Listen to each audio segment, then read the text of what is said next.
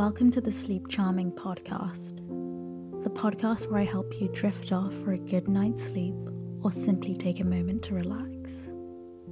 So sit back, take a deep breath, and let me read you an old story.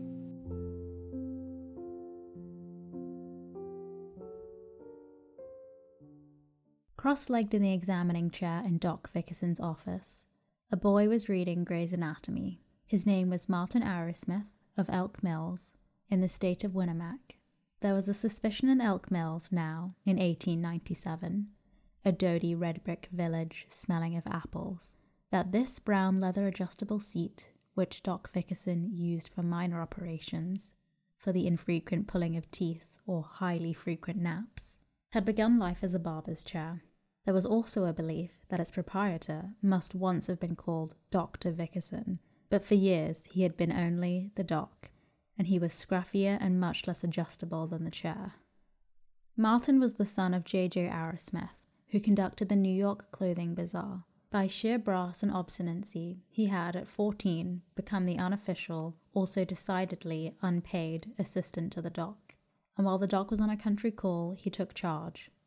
Though what there was to take charge of, no one could ever make out.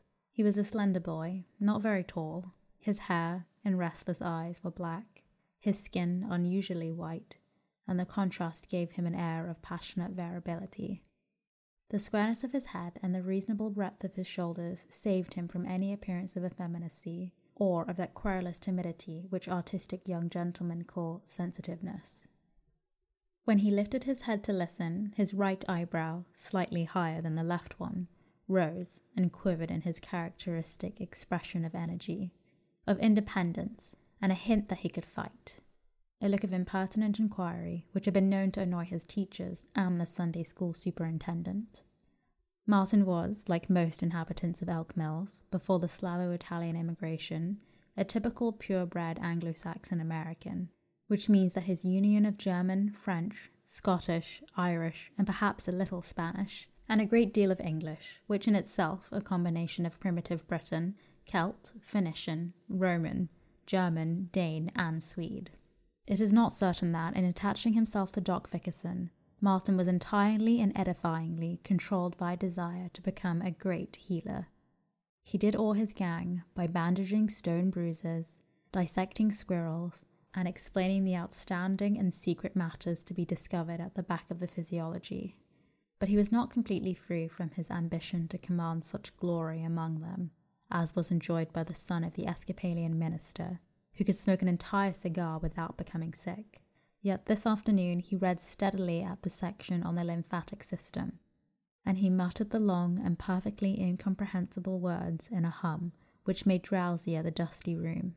It was the central room of the three occupied by Doc Vickerson, facing on Main Street above the New York clothing bazaar. On one side of it was the fowl waiting room, on the other, the Doc's bedroom. He was an aged widower. For what he called female fixings, he cared nothing. And the bedroom with its tottering bureau and its cot of frowsy blankets was cleaned only by Martin, in not very frequent attacks of sanitation. This central room was at once business office, consultation room, living room, poker den, and warehouse for guns and fishing tackle. Against a brown plaster wall was a cabinet of zoological collections and medical curiosities, and besides it, the most dreadful and fascinating object known to the boy world of Elk Mills, a skeleton with one gaunt gold tooth. On evenings when the Doc was away, Martin would acquire prestige among the trembling gang by leading them into the unutterable darkness and scratching a sulphur match on the skeleton's jaw. On the wall was a home-stuffed pickerel on a home-varnished board. Beside the rusty stove, a sawdust box cuspidor rested on a slimy oilcloth worn through to the threads. On the senile table was a pile of memoranda of debts, which the Doc was always swearing he would collect from those deadbeats right now, and which he would never, by any chance, at any time, collect from any of them. A year or two, a decade or two, a century or two, they were all the same to the plodding doctor in the bee-murmuring town. The most unsanitary corner was devoted to the cast-iron sink, which was oftener used for washing eggy breakfast plates than for sterilizing instruments. On its ledge were a broken test tube, a broken fish hook, and an unlabeled and forgotten bottle of pills. A nail-brushing heel, a frayed cigar butt, and a rusty lancet stuck in a potato. The wild raggedness of the room was the soul and symbol of Doc Vickerson. It was more exciting than the flat-faced stack of shoeboxes in the New York bazaar. It was the lure to questioning and adventure for Martin Arrowsmith. The boy raised his head, cocked his inquisitive brow.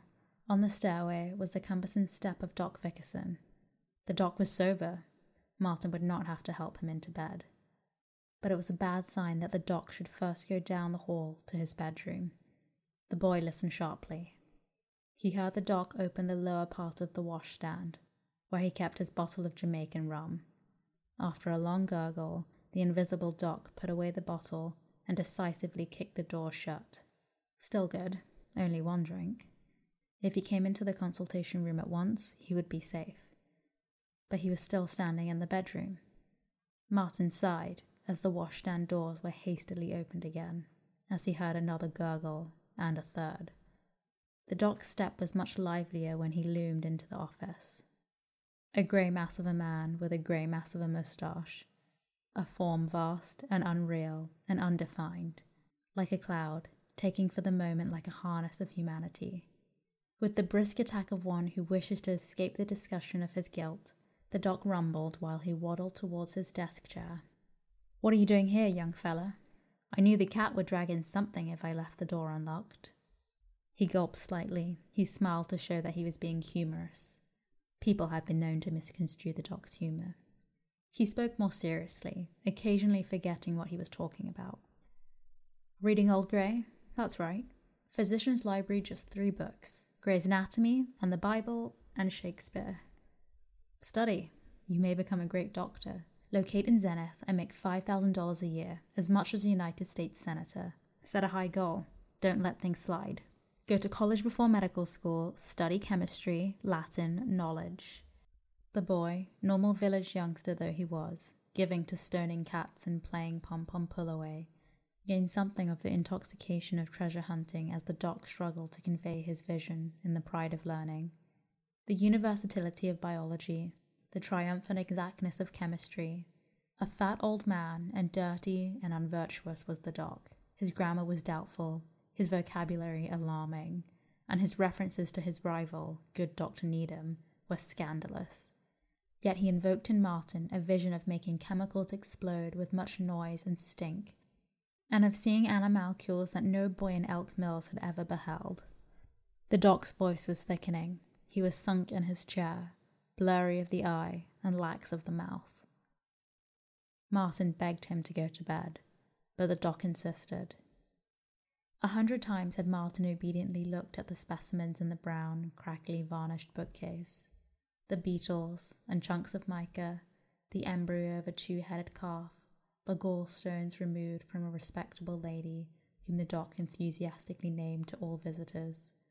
The doc stood before the case, waving an enormous but shaky forefinger. "Look at that butterfly. Name is Porthesa chrysoria. Doc Needham couldn't tell you that. He doesn't know what butterflies are called. He doesn't care if you get trained. Remember that name now." He turned on Martin. "You paying attention? You interested her?" "Oh, the devil. Nobody wants to know about my museum. Not a person." Martin asserted. "Honest, it's slick. You see that in the bottle? It's an appendix. First one ever took out round here. I did it.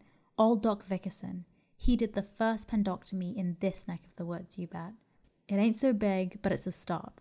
I haven't put money away like Doc Needham, but I started my first collection." He collapsed in a chair, groaning. But as Martin helped him to his feet, he broke away, scrabbled about his desk, and looked back doubtfully. "I want to give you something to start your training. And remember the old man." He was holding out the beloved magnifying glass, which for years he had used in botanizing. He watched Martin slip the lens into his pocket. He sighed. He struggled for something else to say, and silently he lumbered into his bedroom. In 1904, when Martin Arrowsmith was an arts and science junior preparing for medical school, Winnemac had but 5,000 students, yet it was already brisk. Martin was 21. He still seemed pale, in contrast to his black smooth hair, but he was a respectable runner, a fair basketball center, and a savage hockey player. The co-eds murmured that he looked so romantic. They merely talked about him at a distance, and he did not know that he could have been a hero of armors. For all his stubbornness, he was shy. He was not entirely ignorant of caresses, but he didn't make an occupation of them. He consorted with men whose virile pride it was to smoke filthy corncob pipes and to wear filthy sweaters. The university had become his world. For him, Elk Mills did not exist. Doc Vickerson was dead and buried and forgotten. Martin's father and mother were dead, leaving him only enough money for his arts and medical courses. The purpose of life was chemistry and physics and the prospect of biology next year. His idol was Professor Edward Edwards, head of the Department of Chemistry. He was universally known as Encore. Edwards' knowledge of the history of chemistry was immense. He could read Arabic, and he infuriated his fellow chemists by asserting that the Arabs had anticipated all their researchers.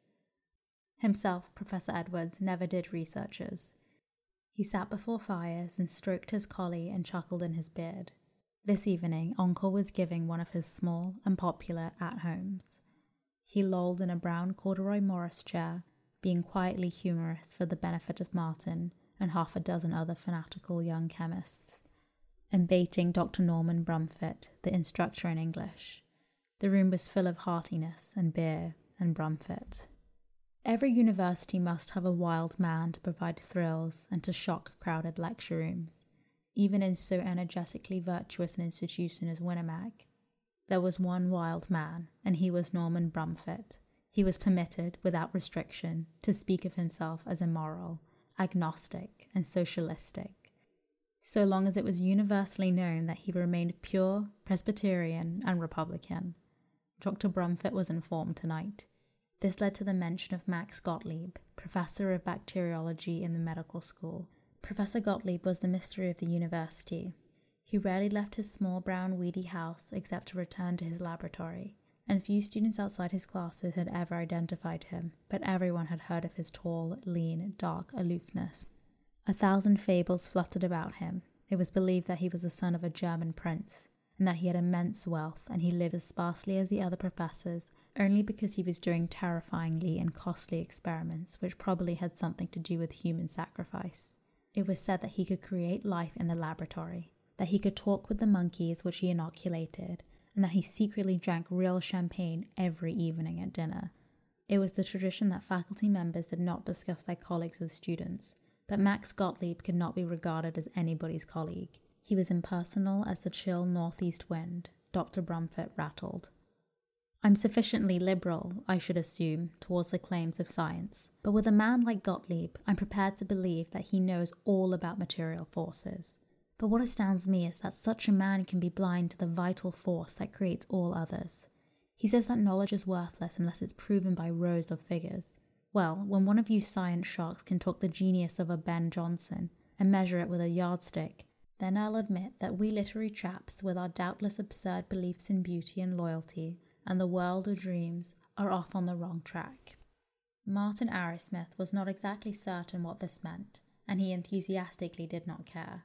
He was relieved when Professor Edwards, from the mist of his beardlessness and smokiness, made a sound curiosity like, "Oh, hell," and took the conversation away from Brumfitt.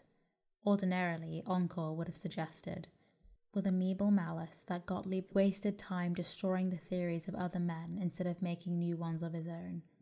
But tonight, in disdain for such literary playboys as Brumfitt, he exalted Gottlieb's long, lonely, failure-burdened effort to synthesize antitoxin, and his diabolic pleasure in disproving his own contentions.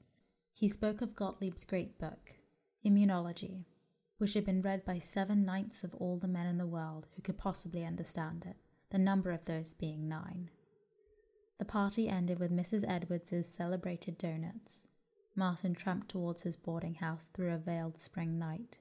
The discussion of Gottlieb had roused him into reasonless excitement. He thought of working in a laboratory at night, alone, absorbed, contemptuous of academic success and of popular classes. Himself, he believed. He had never seen the man, but he knew that Gottlieb's laboratory was in the main medical building. He drifted towards the distant medical campus. The few people who had met him were hurrying with midnight timidity. He entered the shadow of the anatomy building, grim as a barracks, still as the dead men lying up there in the dissecting room. Beyond him was the turreted bulk of the main medical building, a harsh and blurry mass, high up in its dark wall a single light. He started. The light had gone out abruptly, as though an agitated watcher were trying to hide from him. On the stone steps of the main medical, 2 minutes after appeared beneath the arc light a tall figure, ascetic, self-contained, apart. His swart cheeks were gaunt, his nose high-bridged and thin. He did not hurry, like the belated homebodies. He was unconscious of the world. He looked at Martin, and through him. He moved away, muttering to himself. His shoulders stooped, his long hands clasped behind him. He was lost in the shadows, himself a shadow. He had worn the threadbare topcoat of a poor professor, yet Martin remembered him as wrapped in a black velvet cape.